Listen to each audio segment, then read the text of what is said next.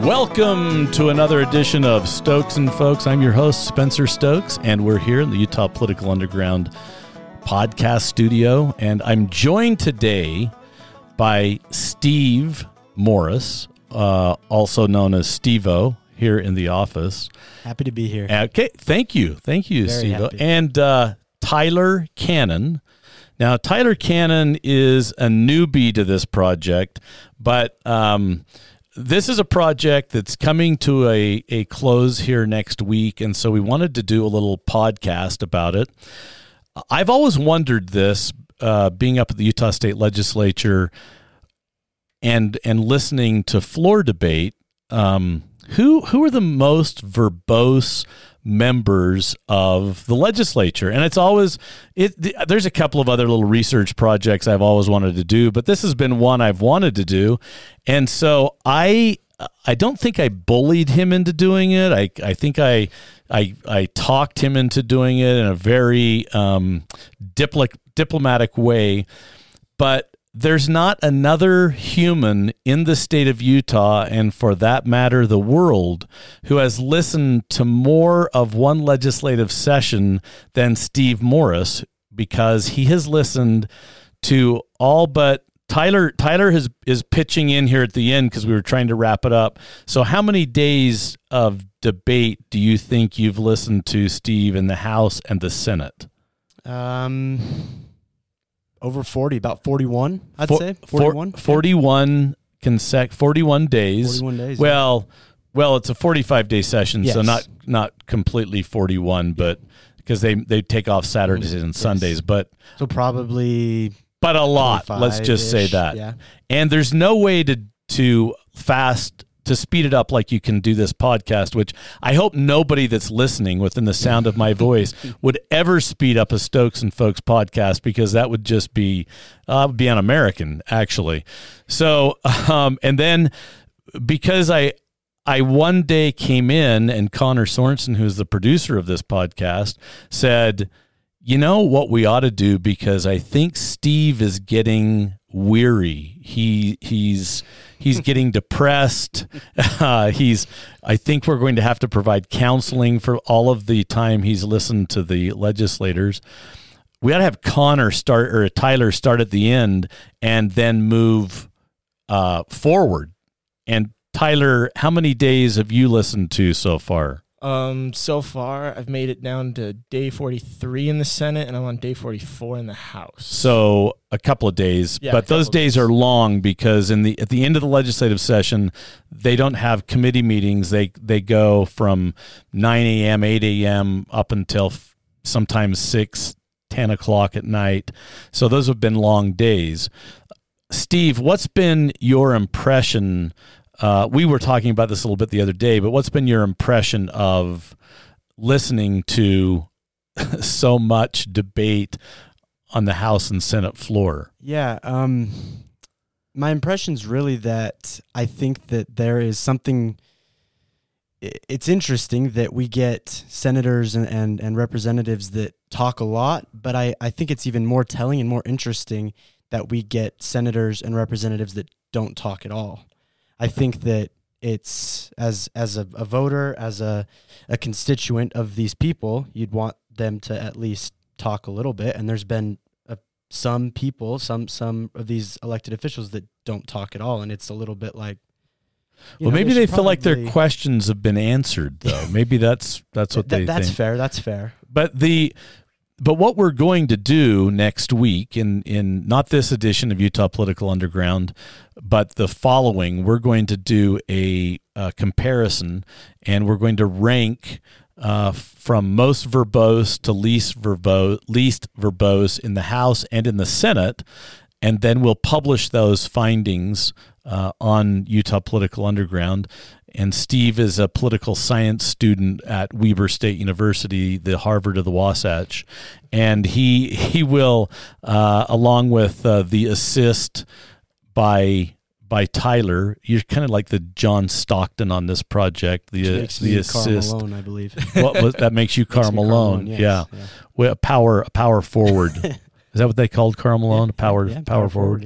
Yeah. So so that's an interesting observation. So do you think there's actually going to be and the criteria is that you're not timing any committee meetings. This is only floor debate, and you're not timing the speaker or the president, anything they say, and you're probably not, and I should probably ask you this, or how about the third house, the person that speaks from the third house at the end of each session? No, just because they do it every single time. Right, yeah.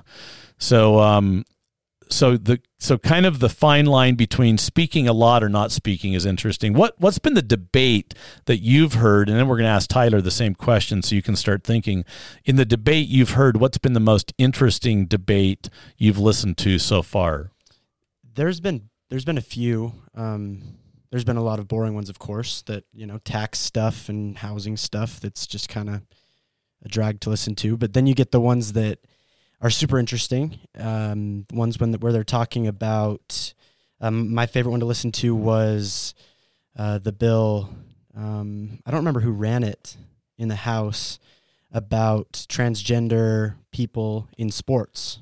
Yeah, that was run by Kira Birkeland. Oh, that's Representative. Right. That's right. Yeah, that was probably my favorite one to listen to, just because it's an interesting topic, and it's interesting to hear what our representatives and what they have to say about it.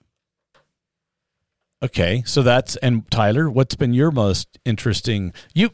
Before I move on though, you mentioned to me that you went to high school with some transgender students. Yeah, I know a few transgender students, so I feel like, and I've met transgender people.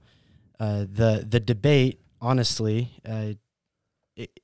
you can talk about how you feel about different decisions that people make, but I think what it comes down to is the fundamental belief of is this person a female or a male? And if you think that you can't transition, then your thoughts are always going to be skewed with your belief that these people are their biological, what they're born with, instead of what they are now. But you said in high school you felt like the girls you knew that were transgender were girls, and you treated them as such. They are female. And yes. I do think that your generation, because you're how old? I'm 20. And so what is that, Gen Z? Gen Z is different than a lot of people that are in the legislature that have never really interacted with or been a part of this particular cultural shift.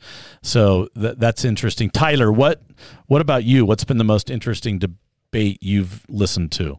Honestly, so listening to the last day, on day 45, there was a lot going on because they were cramming a whole bunch. But the things that stuck out to me the most were two bills addressing police reform. Both of them were kind of addressed on how the police officers should act, how they could declare themselves in certain situations. And the two most vocal that were supporting those bills were Andreg and Thatcher. So Senator Andreg and Senator Thatcher. And Senator Thatcher has kind of made he very much is an expert in policing and says a lot of interesting things about it because he's been involved in that committee, law enforcement and criminal justice, kind of like you would look at Representative Paul Ray has a lot of that background. So and Senator Jake Andreg spoke as well. How did those bills fare? Did they pass? Did they fail? Yeah, with the ones that I'm thinking of, I believe they both passed, but there was some opposition met, especially with some of the some older members of the Senate. Owens, for example, they speak out quite verbally against any type of police reform, and it was kind of interesting to see two different types of conservatives who are they're very firm with their beliefs and they stand by. I think guns. You said something super interesting to me. Different types of conservatives, because there's probably not a lot of difference in the conservatives up on the Hill, but there are different types of conservatives. I would say that every Republican in our Utah state legislature, if you went and stacked them up against Republicans in other states, are still very conservative. But okay, so police reform. because you listened to so much, what was your impression of the congeniality of the body? Do they seem to get along? Steve, what was your first? I would say that Speaker Brad Wilson does a great job. He's very likable. He's very friendly to all of the representatives, and same with President Adams. He's actually my senator, President Adams. I've met him a shout out times. to President Adams Let's from go. our guest, Layton, Utah. Yeah. Let's go. And so I think that leadership, maybe not leadership isn't the right word, but the speaker and the president are they're very kind, very, very friendly. They let people speak. There's no shutting down. You know, they'll even turn on people's mics to let them talk a couple minutes if they go too long. They're nice. As far as towards each other, I think that everybody's been relatively friendly, which has actually surprised me, because you watch in Congress in D.C. and there's always bickering or rancor. Exactly. But here they're very civil. The parliamentary procedure, I believe is what they call it, it works for them. They're very respectful. They're very kind to one another.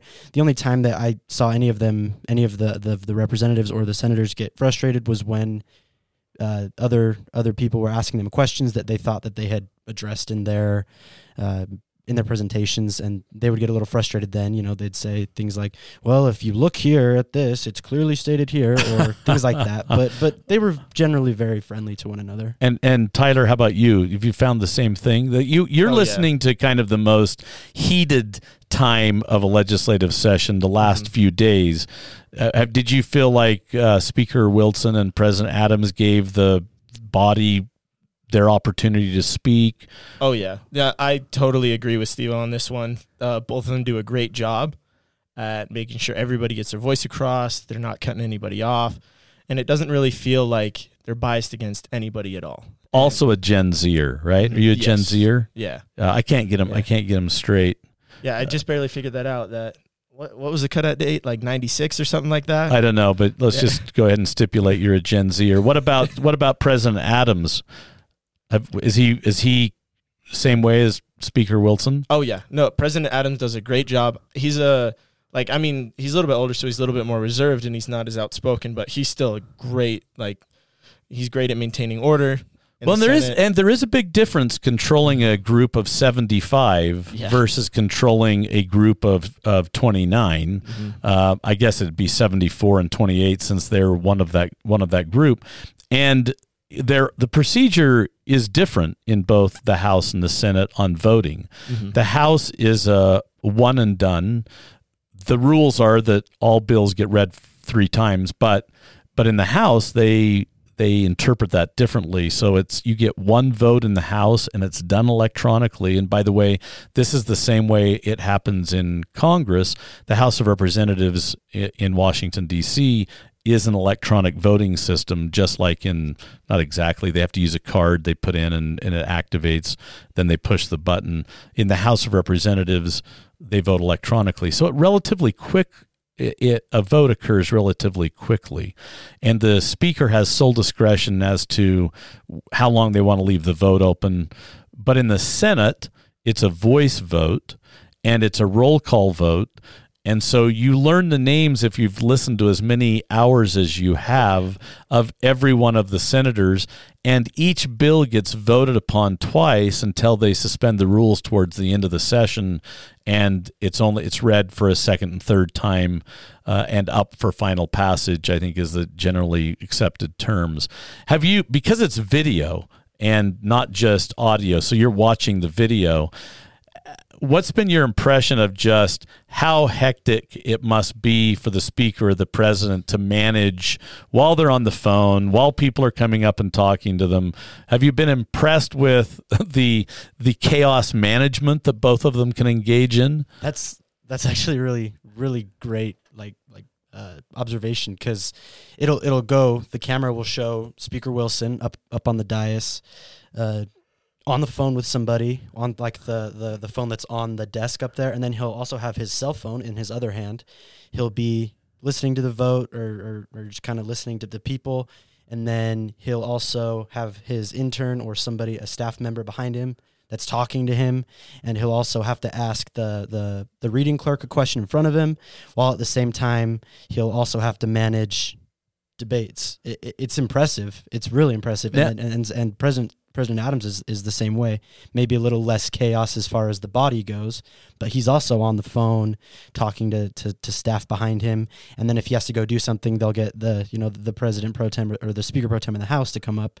And those people obviously aren't as good at it as President Adams or Speaker Wilson, but even they've impressed me too with their. I mean, they're not young men, a lot of them, and they're really good at multitasking, which is there's something to be said for that. Yeah. So, you're both very involved in politics. You both like politics. So, having to hear you talk about this, I can't help but think your terminology and your understanding of government has been sharpened. So to all of those people that are listening, who you want your children to understand or learn about parliamentary procedure or the state House of Representatives, the state Senate, just go force them to listen to like 30 or 40 hours of the body. Okay. So now let's turn our attention to what. And I'm going to start with Tyler on this because I'll give Steve an opportunity to think. What's been the funniest thing that because there are times during the legislature where I laugh out loud over something that's going on. What's been like one of the funny moments that you've seen or that you heard, watched in the days you've been watching? Let's see. Honestly, in general, the funniest thing are the kind of little comments they'll make to each other, because they're going to have to get up, kind of take the time to kind of get up there, and they'll make either not usually like a derogatory comment to another senator in like the Senate or another representative in the House, but they'll just kind of make a little joke or throw a little quip at somebody, which, I mean, growing up, I always thought it was kind of like tight-collared, kind of uppity kind of stuff. Right. But these guys are just they're all kind of friends. And that's the thing that kind of made me laugh the most, is just kind of the huge collection of little comments and jokes they'd make with each other. The side stories, the side comments, the running. If you're listening in isolation, you probably wouldn't get most of the jokes. But since you've been listening to many, many hours of it, the running jokes you get. Because I'm going to offer mine after Steve offers his. There's a few of the representatives that I know are going to get up when there's a bill that's maybe not as serious. They'll get up and I know they're going to say something funny, or they're going to try to say something funny. Sometimes it falls flat. But I would say that delivery is everything. Yeah. But I would also say that there's some representatives that don't try to be inherently funny, but they are just kind of funny. I'd say Representative Scott Chu he's hilarious because he's a rancher, he's a farmer, and there was one specific point, I don't remember when, but he was talking about his ranch or his land, something like that, and Speaker Wilson was like, he looked at him and he's like, "You live such a different life than me." And it was really funny to me because I was like, it's true, and it's really interesting. And that's also the beautiful part about a citizen legislature, actually, because everybody brings their different backgrounds to the legislature.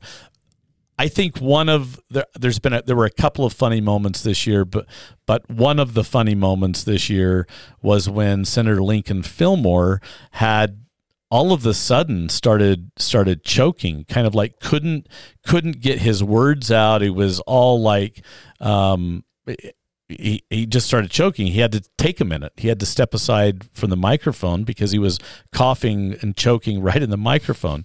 And when he came back, he said, I have to apologize. I have had a sore throat. And of course, everyone's like, during the time of COVID, you have had a sore throat. I've had a little bit of a sore throat, and because I've been talking a lot, and I've been using this spray to help lubricate my vocal cords, and I picked up the hand sanitizer and I sprayed it, and that's why I was choking, and everyone of course started laughing. You told me a funny story about when Senator Janie Iwamoto would present, Tell that story. Yeah, she was presenting a bill, and her phone kept ringing, and it was the Hawaii Five-0 theme song. I recognized it. I thought it was really funny that, and it went off like 3 or 4 times. So it must. Now this is a well-informed Gen Zer who knows what the Hawaii 5-0 theme song. I have good parents. Yes, they're very good.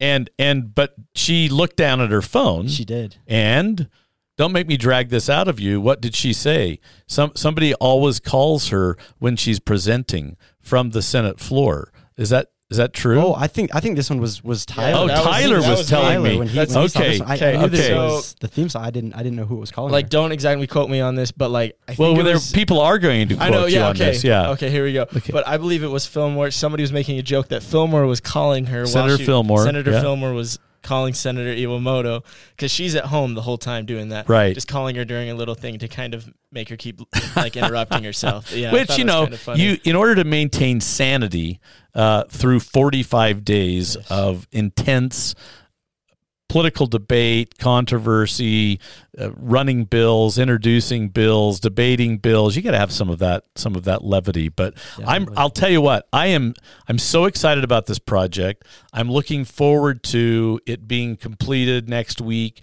and it being in our next issue, not this issue of Utah Political Underground. And we're going to have an interview by the both of you, I think, accompany the story along with the specs, the most verbose. We'll have to come up with something super clever, but I think it will be something that a lot of political types in the state and probably a lot of non-political types in the state will have fun watching and listening to. So we look forward to that. Thanks for joining us. The special thanks to Steve Morris and Tyler Cannon, and of course to our executive producer, not just producer, executive producer, Connor Sorensen. And we've had a studio audience this week, and we're grateful for our studio audience, Thomas Lee. This has been another edition of Stokes and Folks. Rate us, like us. We'll see you next week.